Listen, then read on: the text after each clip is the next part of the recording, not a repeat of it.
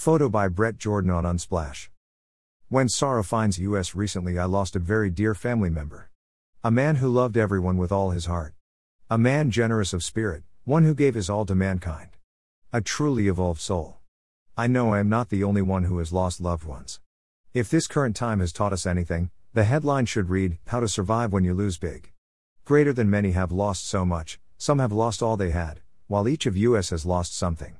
We have lost our innocence in the world around us, our freedom, our sense of security, and familiarity in the way we once lived.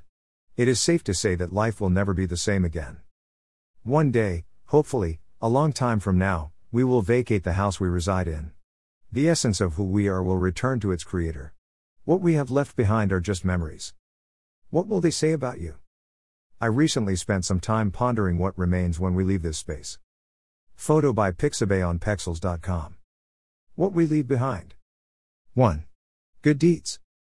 2. How we made others feel. 3. Were you helpful and kind? 4. How did you spend your time? 5. What motivated you? 6. How you used the gifts you were given. 7. Did you love your family and friends? Takeaways. We all hope we will be remembered in the most favorable light. We may think that we are doing all things that are good and right. Others may beg to differ. Take time out to review your life with honesty. Give someone you trust and respect the freedom to give you an honest life review. What will you be remembered for? Keep in mind what legacy you want to leave behind.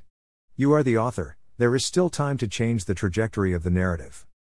You can make the decision of how you want to tell your story. No one else has lived your life, so today, while there is still life, spend some time and rewrite the end. What will your legacy be?